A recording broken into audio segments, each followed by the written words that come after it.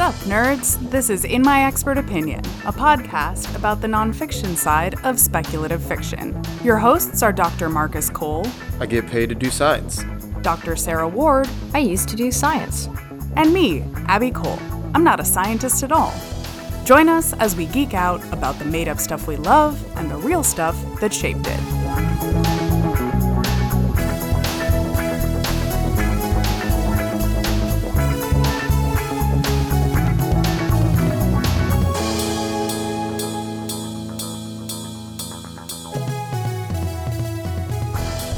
Today we're going to talk about Persona 5 and tarot cards, but first, we have to congratulate Sarah. This is our first recording since she became a doctor. Congratulations, Sarah. Whoop, whoop. Thank you. Meow, meow, meow, meow. Thank you for gracing me with that. Thank you. That's actually the greatest gift I've Oh my received. god. Abby's reggae horn is the best. It's truly the greatest gift I could have received at this moment in time, yeah. Oh, man. Okay, yeah. So congratulations, Sarah. Yeah, now congrats. I'm officially the least educated person here. You love to see it. I can't get a doctorate, though, because then we'd had two Dr. Coles, and that would be a problem. No one would ever be able to tell us apart. There's clearly no other difference between you and me. Yeah. Anyway. Persona 5 is a 2016 role-playing video game developed by Atlas, and it is the 6th installment in the Persona series. By role-playing, you mean JRPG specifically. Yes, JRPG, yes. That's a pretty important distinction. What's the J stand for? Japanese. Ah, thank you. Yeah. It was released for the PlayStation 3 and PlayStation 4 in Japan in September 2016, and then worldwide in April 2017. This past year, in 2019 in Japan, Persona 5 Royal came out. And in 2020, it was available worldwide as well. I haven't played this. And there's also an anime, which I haven't watched. Marcus, I think you have zero familiarity with this franchise? Yes, that would be correct. Dude, get fucking ready. This shit is crazy. Yeah. I want to go through a brief rundown of it. It's an incredible game, but it is going to sound like truly a fever dream. The when ravings I try of a to describe madman. it. Yeah. It's really well executed, but it's going to sound bonkers. Okay. So here's the deal. You, the protagonist, are this high school kid, and you're accused of assault because you stopped this dude from trying to rape this woman. And so you are sent away on probation to live with this old man who runs a coffee and curry shop in Tokyo. So you're on probation now. Okay. So one day you and your buddy Ryuji, who is like the quote-unquote delinquent type from high school, that sort of anime trope. He's like blonde and a punk. Oh, okay. You're on your way to school and you get like sucked into the metaverse. And the metaverse is like this alternate dimension that is like overlaid on Tokyo. And it's like where people's psyches are manifest as like buildings and monsters. So like the first time you show up, for example, you're like going to school, but instead of going to school, there's a castle because you stumble into the volleyball coach's psyche and he thinks that he's like a king of the school. So he's got like a castle that he's the king of in this metaverse. Okay. One question. Mm-hmm. Sure. So in this metaverse, is this like a technological metaverse where you have to wear like VR or like use some kind of neural implant to get into the metaverse, or is this more like a magical type thing? It's kind of both. Oh, okay. You get in through an app on your phone. Man. You do enter through an app on your phone, but Yeah. it is a metaphysical, like mystical kind of Yes. place. Because it is like your psyche representation and not like Exactly. an actual technological thing, if that makes sense. So it's both. Yeah. Yep. There's a big old crypto connection to the metaverse, surprisingly, Interesting. for things exactly like this, where you could kind of go and occupy someone else's brain space and use their coins and all kinds of weird shit. But I digress. Get back to your topic. Interesting. But that's all I was thinking yeah. right now.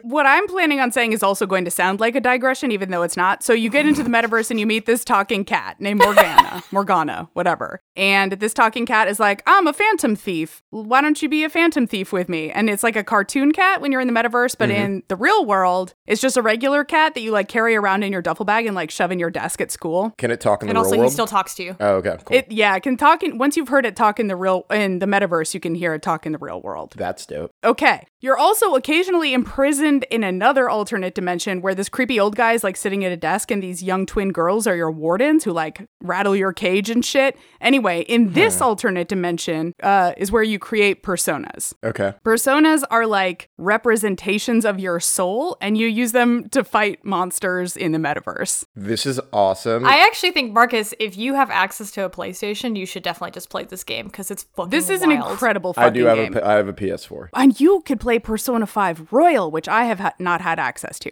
Anyway, so these personas are like mythical creatures and figures from all over the world. So there's like Kelpies and Pixies. There's one that's like Dionysus. Satan is one that you can make.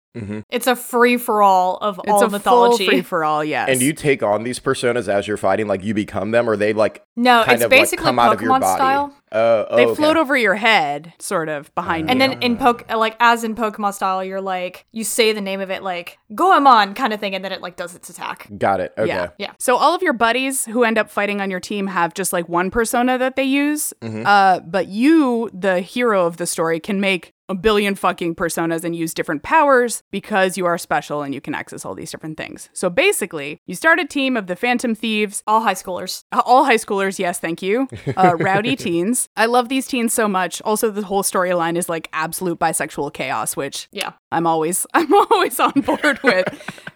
Anyway, you go around in the metaverse, quote unquote, stealing the hearts of, as Ryuji refers to them, shitty adults to stop them from like doing terrible things in the real world, like abusing children and raping people and murdering people and shit like that. Oh yeah. Actually, the storyline sounds kind of light right now. It's actually incredibly bleak. The first palace is explicitly about like a high school coach who's like sexually abusing students. Yep. And Damn. And physically abusing them. and then it just kind of like really goes downhill from there in terms of like the quality of people that you have to interact with. It's all very bad. It's real bleak.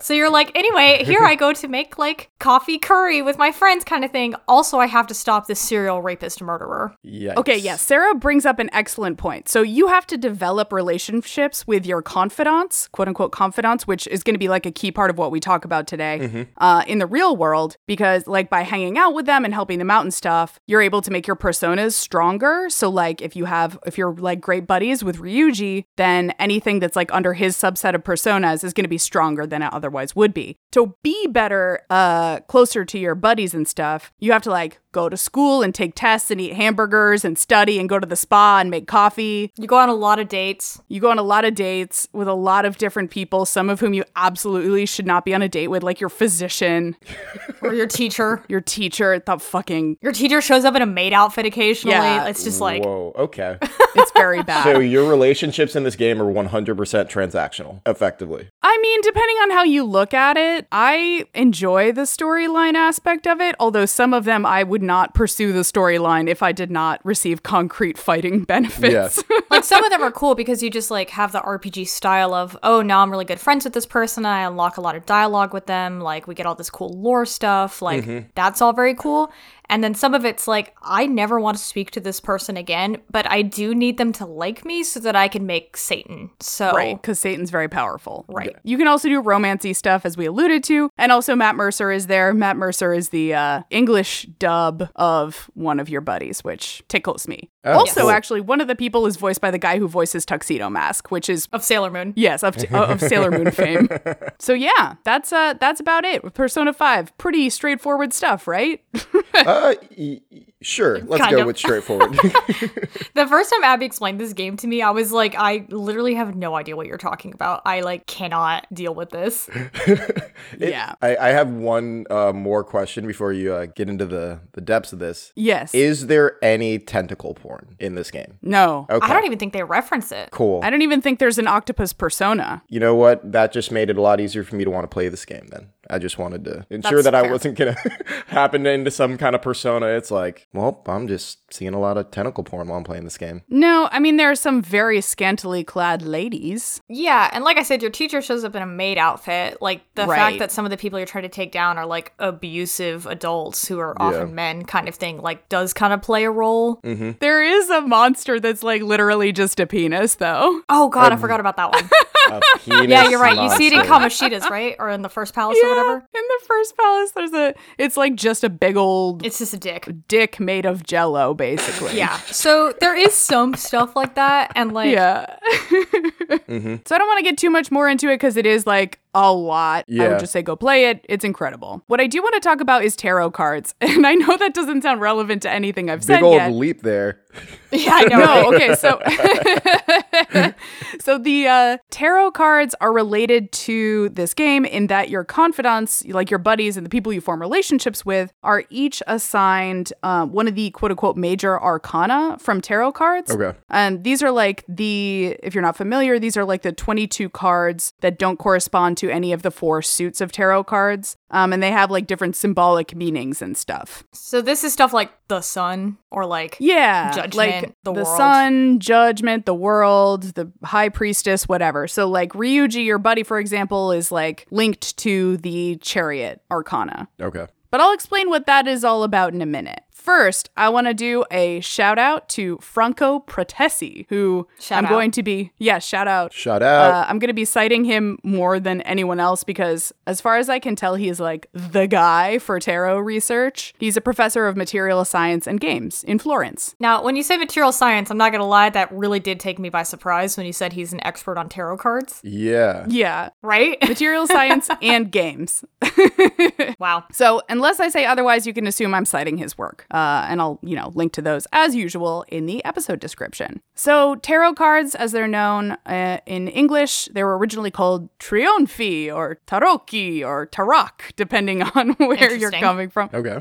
This episode is going to be a lot of me butchering Italian BT dubs, so So buckle up. they originated in Italy. They did originate in Italy, yes, in the mid-15th century. They're originally just playing cards, though. They're currently, by most people, as far as I knew anyway, I think in most people's understanding, they tend to be like these sort of mystical, fortune-telling, divinatory things, but that's not actually something that comes until much later. Well, the minor arcana are basically just playing cards because you have like a bunch of numbers of like swords and cups and wands and stuff, right? Yeah, exactly. Like the 5 of wands, which is basically just like saying the 5 of clubs. Okay, so like the Persona 5 interpretation of like, or use of the tarot in the game is closer aligned with the original kind of spirit of tarot cards. No. No, with the major arcana. Okay. So the got card it. with the suits with numbers are the minor arcana, and that's what used to be used in like playing cards, it sounds like. They were all used in playing cards, actually. Oh, okay. Playing cards in general were introduced into Europe in like the 14th century, and then tarot is in the mid 15th century,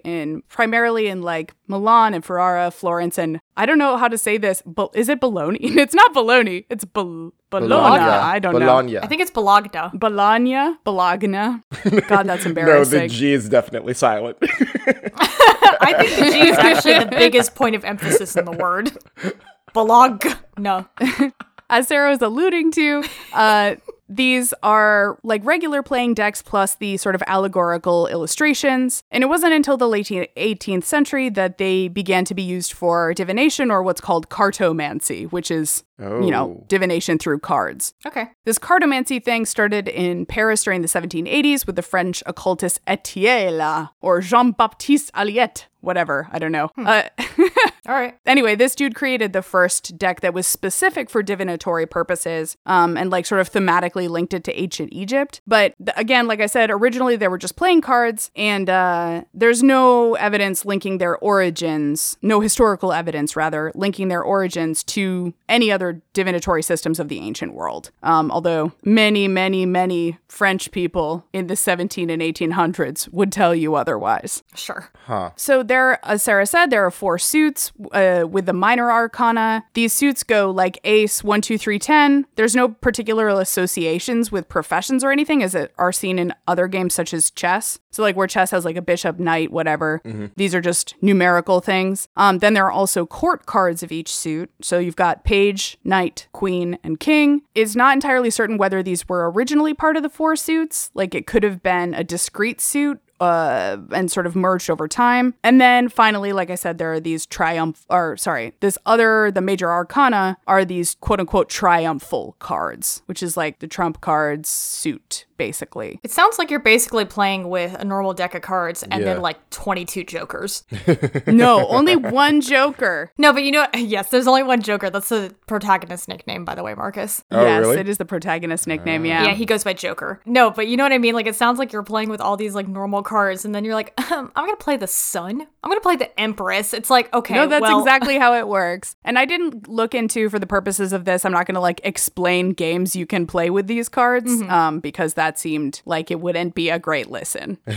I could be wrong. Anyway, so these triumphal cards are a separate suit with 21 cards, and the Fool, which is that Joker sort of analog that doesn't really pertain to either the sequence of those cards or any of the suits. These major arcana, or greatest secrets, is what they're called when you're looking at these cards in divinatory contexts. The triumphal cards are in a specific order. Pertesi, who I was referring to before, remarks that there's like quote unquote persistent uncertainty on their origin and meaning and order. So I'm going to throw out a bunch of theories here, but basically there's not any particular concrete, like this is how they came to be kind of thing. Although we can certainly say that they did not come from ancient Egypt, as some people claim. Really? People think that they're old? They say that the meaning is from ancient Egypt and they like whatever. I just thought they were like medieval. You know what I mean? Well, they are medieval, but is 15th century still medieval? Medieval, usually the cutoff is at the end of the 1400s. So yeah. Okay, awesome. I think typically yes. A lot of people say like discovery of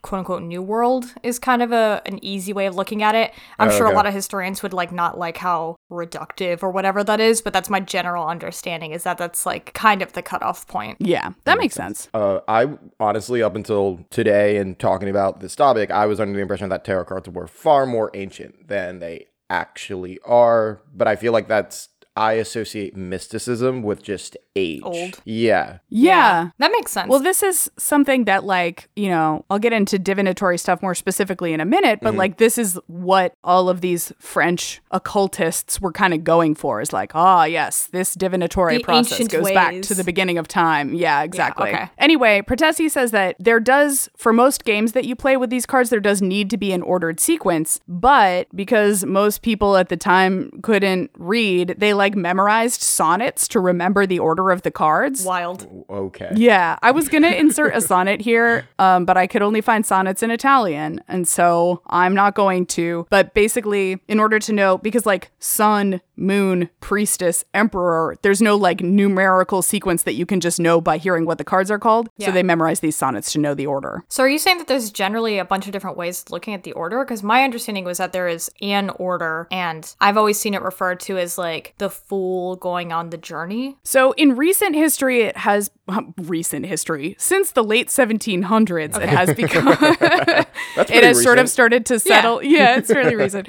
Since the 1700s, it has settled into actually sort of two orders. Okay. They're almost the same, although this one English deck that I'm going to talk about in a bit, the one that actually most Americans are familiar with, the Rider-Waite deck, switches the order of two of them. But that sort of concrete order came into being a little bit later. It's hard to say whether or not, like according to these sonnets that people use to memorize the order of the tarot cards, it's in different orders with different sonnets. Yeah. So it wasn't until later on that it got like squared away. That sounds like a recent addition of just being like an extra mystical element of, and actually it's like this kind of thing, and it's even more symbolic than you thought it was. Yes. This is a great segue. I want to talk about a little bit of Pertesi's theories about like, or how he explores these different theories about how these triumphal cards came into being. One of these ideas is that it's a single series in a continuous sequence, like this kind of story that you're referring to. So Pertesi, in a characteristically academic's way of being snarky, sneer quotes, says experts have attributed the sequence to the Kabbalah or Egyptians, but that's not possible just based on when the cards came into being. So he says, no, absolutely not. Quote unquote experts. Okay. So it's not even like there's like an Egyptian like mythology that does accurately correspond, or rather that did directly lead to the order of the triumphal that seems like cards. it's fully just like a 1700s French occultist who were like, and actually it's very old. Yeah, exactly. And no one will question me. And don't talk about it. Yeah, exactly. Anyway, Pertesi says that, like, if there was going to be this sort of single series order, like single continuous sequence thing, it would have had to be based in a text that was, like, very familiar at the time, but also practically forgotten now because we can't find it, right? We can't, like, there's no book that's like, and here's the story that corresponds exactly to these 22 triumphal cards. That's actually a pretty good point that cannot be found, so it probably doesn't exist. Right. I mean, that's his thing. He's like, guys, listen. I can't tell if you're making fun of me or 17th century or 18th century French mystics. No. I mean, because I think this kind of goes back to how we were talking about like the Thieves and Assassins Guild, and everyone's like, guys, for real, listen, there definitely is a 500-year-old secret society in the sewers of France. I do not have evidence of it, but I'm telling you, it's real. Don't fucking question me. Exactly. And they It's have their exactly roots like that, with turtles with candles on their back and all of these. Yeah, exactly. And it's like, and everyone's like, trust me, it definitely exists. It definitely and was it's like, real. okay, but like, you don't have any proof of it. Yeah. So Protesi's like, no, I don't think there's like one thing that explains the entire sequence. There's another famous tarot guy who came up a lot in my research, but he only wrote a book and didn't have PDFs available online. So I didn't use him as a direct source, but this guy, Michael Dummett, who is another famous tarot man, he suggests that the order of the cards is like, and the things that are on the cards has nothing to do with any mythology or story of any kind, and is instead entirely random in what I call the stock photo theory. You just thought they were pretty. Like, people were like, yeah, this is gonna look fucking dope, man. Put a sun honestly, behind that guy. Dummett suggests that basically these 22 were selected sort of randomly from standard images available to printers at the time. Oh, interesting. So, like, there's only so many, like, wood-etched or, like... Exactly. Like, wood-etched blocks that you could use on the printing press. So they were like, okay, well, I guess we're gonna call that one the moon. So... Yeah, that there were just, like, standard images available, and then that's what they randomly picked. That's and funny. that there is no particular order. Protesi doesn't agree with this theory either, because in most of the images and stuff, there aren't like a bunch of common objects or anything. Like they don't have like clocks and swords and hammers and other random shit that would have just been around, or like symbols of kingdoms like roses and fleur-de-lis and stuff like that. So Protesi says like if it was just random, easily available stuff, you'd see, you know, some French royal iconography, because that's what people would put down. Yeah. So Protesi says, I think it's some of both. It is neither a single sequence, nor is it random. Lo calme, lo combi. Yeah, so one thing he posits is that, like, it could be that originally there were things that were sort of sequenced that got smushed together, like, okay, these four are the four elements, or these are the four virtues, or whatever. And then over time, these disparate, unified chunks came into one cohesive sequence. That makes sense. I mean, because some of it is kind of paired up like that, right? Like, you do have the sun and the moon, the emperor and the empress. Right. You know, the fool and the magician. Like, there's, like, a bunch of, like, pairs, I feel like, or even, like, sets of three that kind of make sense, that are kind of thrown in the mix. Yeah. So his theory is that, like, the series of the cards is too significant for it to be totally random, but too random for it to be, like, purposefully from the beginning exactly set in one way. So Protesi also puts forth a list of texts that sort of fit into that category of like ubiquitous at the time, but not super well known now, that like could theoretically be related. I don't want to belabor these too much, because the moral of the story with each of them is like, this is kind of like it, but not good enough. So it might have partly influenced it, but not all the way.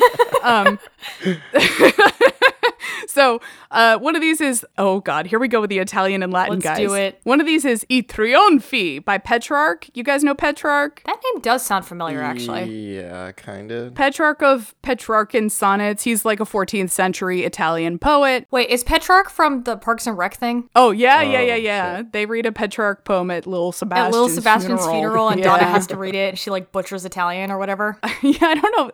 Yeah, it's ridiculous. Anyway, this I Trionfi was a series of poems written about like victorious generals after a war, looking at the quote-unquote triumphs of love, chastity, fame, death, time, and eternity. Some of those seem to be the same thing to me. Time and eternity. Yeah. So this person, this scholar Gertrude Moackley, suggests that this is a source for tarot cards, or for the triumphs.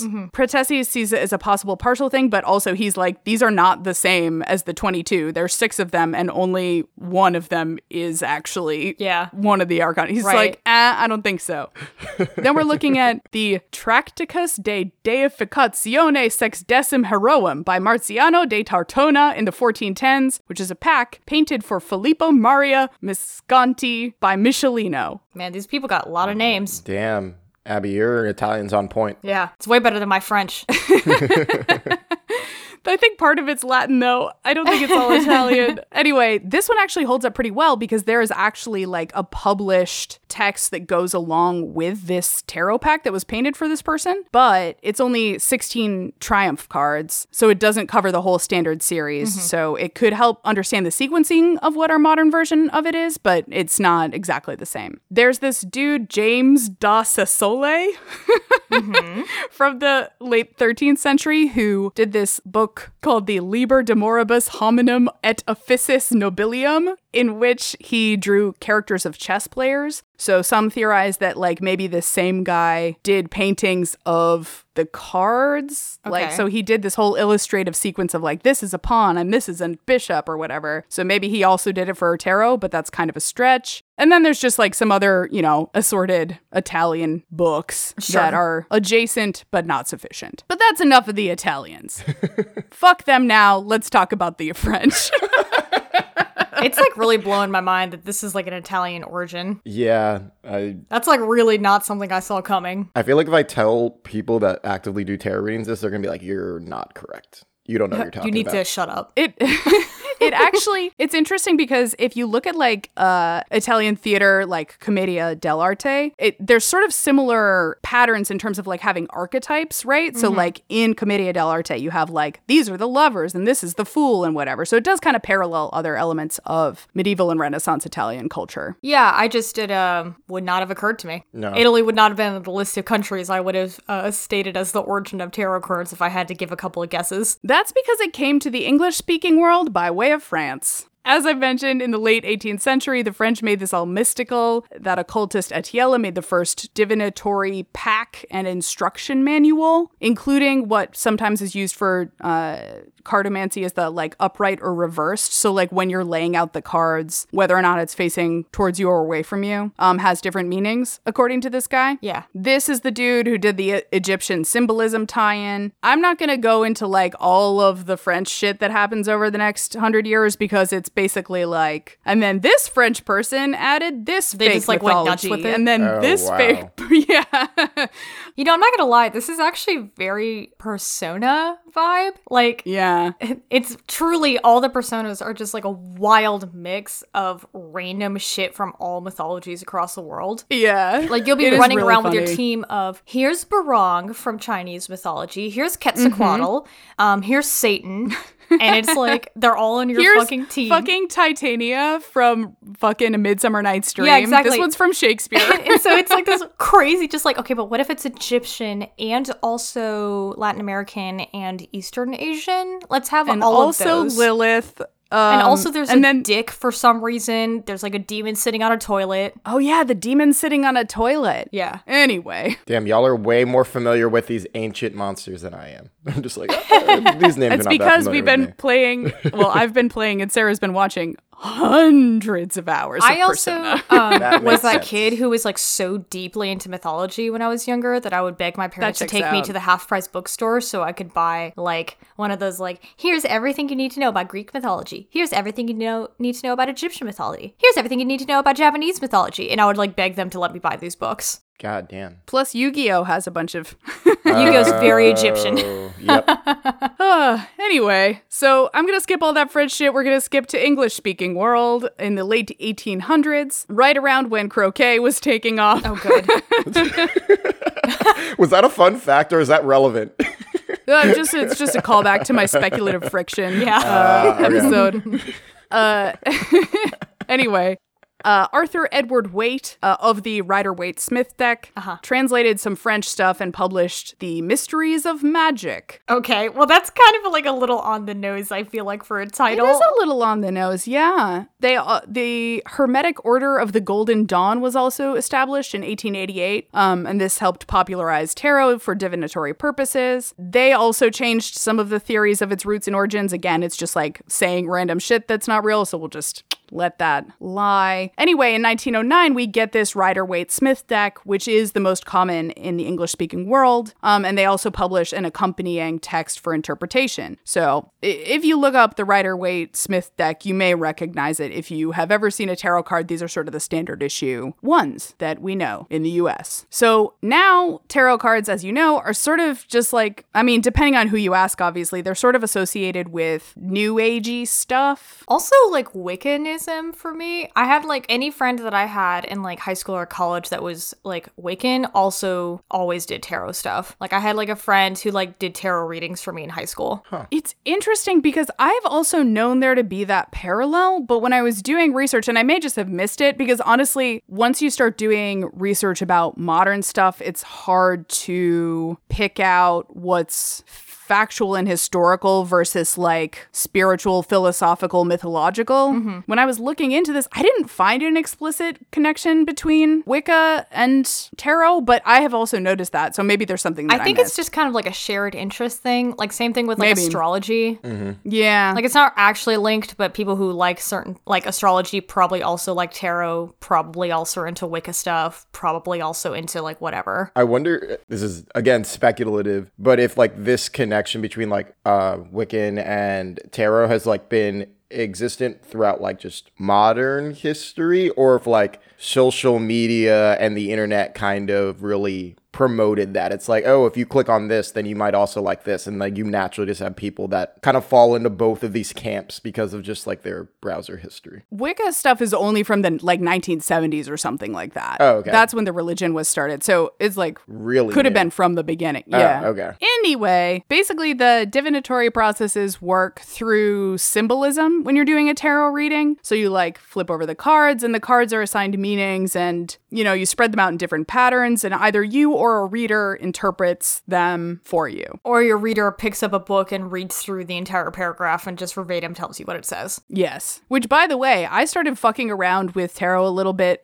in quarantine because of its sort of like, another way that it's used is sort of like meditating on your problems. Because if it's like the way I usually think about like what's going on in my life and how am I doing and where am I headed is often very obsessive and anxious and nonsense. So by having like a structured symbolic process, it kind of helps me focus in without getting all the noise of everything else. So that's another way that people use it. It's also kind of fun because it's like reading your astrology, like your horoscope stuff. And it's like, I don't really believe this, but it's kind of fun to try to like think about what it could be connected to. Incidentally, there is like a card reader character in Persona 5. Oh. Yeah, the fortune teller. The most boring one of all the confidants. She's really boring. Well, I've never gotten to the end of her thing yet. I'm trying to churn that out in my New Game Plus before I get to the very end. Hers is, by the way, Marcus, for sure the most transactional one. Oh, in that yes. It is like, as far as I understand in the fandom, universally agreed that hers is not interesting because of any kind of lore, but because her perks of leveling up are really useful. Well, they're not even that useful because by the time you get them, it's like, I don't know. Well, it's useful if you don't have a wiki to like look up what other people do. Oh yeah, basically. that's true. But essentially, if you weren't it's like, using the internet to cheat, it would be useful. Right. So like hers is like the most transactional because it's like no one gives a fuck about her lore and storyline. It's that if you're friends with her, then it makes it easier to be friends with other characters. So yeah, that's useful. So I'm gonna be friends with you because I actually want to be friends with this other guy. You're a useful friend. Yeah, exactly. The most transactional of all the friendships. Yeah, that's true. Anyway, I want to talk about the symbolism of just a few of the major arcana, just as sort of a sampler. And I'm going to take you through my preferred lineup for my Persona 5 team. You get to have 4 people on your team at once. My preferred team is my best friend, Ryuji, my girlfriend, Makoto, and my boyfriend, Yusuke. I want to point out, by the way, obviously, that Matt Mercer, the guy who voices Yusuke, like, has been asked before, like, at conventions if he thought Yusuke should be a romance option. There's only straight romance options in Persona. And he was Cowards. like, no, for sure. I thought he definitely should have been a romance option. It's so much fucking sexual tension between you and this guy. He's like, let me draw you naked. Let's go to the art museum. Let's go to the planetarium. I bought you a nude statue as a memento of our time together. Do you want to keep it in your room? I do. I have it in my room. He's really laying the game on thick. Like, Dude, his fucking, at the end of a He is fight, bi as hell, his this boy. pose is like him doing this like undulating stand up. How do I Body describe roll. it? It's like, It's a body roll. it's like a body really? roll thing. Yeah. Yeah. Because like they all have this like pose whenever you win a fight, and they're the ones who like did the killing blow or whatever. And he does this like body roll, and it ends with him like one arm kind of crossing the other one like up, like next to his face, kind of Framing thing. his face. Yeah, as he like And it looks says, at the that camera. was fun. Goodbye. Your boyfriend, Yusuke. I'll start with my boyfriend. He's the emperor, which symbolizes like stability, power, protection, authority, that kind of thing. When it's reversed, it symbolizes benevolence, compassion, immaturity, that kind of thing. My best friend Ryuji, the chariot symbolizes like war, triumph, presumption. Reversed, it's like riot, quarrel, dispute. Wow, this really matches. Yeah, exactly. They try to match it up with their personalities a little bit. Makoto, amazing.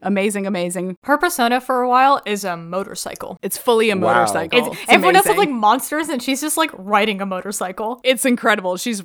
I love her. Anyway, Does the motorcycle have any like human aspects to it, or is it just a straight up bike? It has like, a there's- face. Okay. Yeah, and then its leveled up form is basically a transformer. Oh, Yeah. fuck yeah. which is disappointing. I gotta say, because then she can't ride it anymore. It's so good because when she does her like her nuclear attack, she like skids out the bike and like hits the monsters with it. With a and nuke.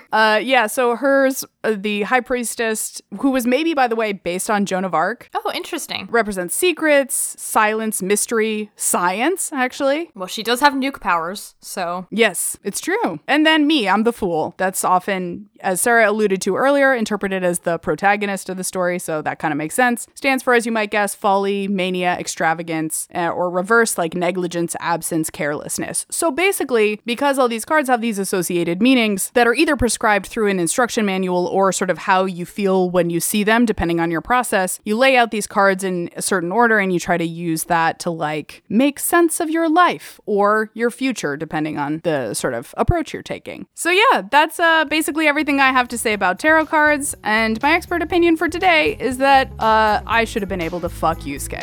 And that's my expert opinion. it's pretty good. Oh, God, that was awesome. All right. Thanks for listening to In My Expert Opinion. Please remember to rate and subscribe. We'd also be grateful if you'd leave a review with your expert opinion on why this podcast is rad. 5-star reviews will get a shout out on the podcast. A pretty big deal if you ask me. Follow us on Facebook, Instagram, and Twitter at ExpertOpPod or email inmyexpertopinion@gmail.com. Later, nerds!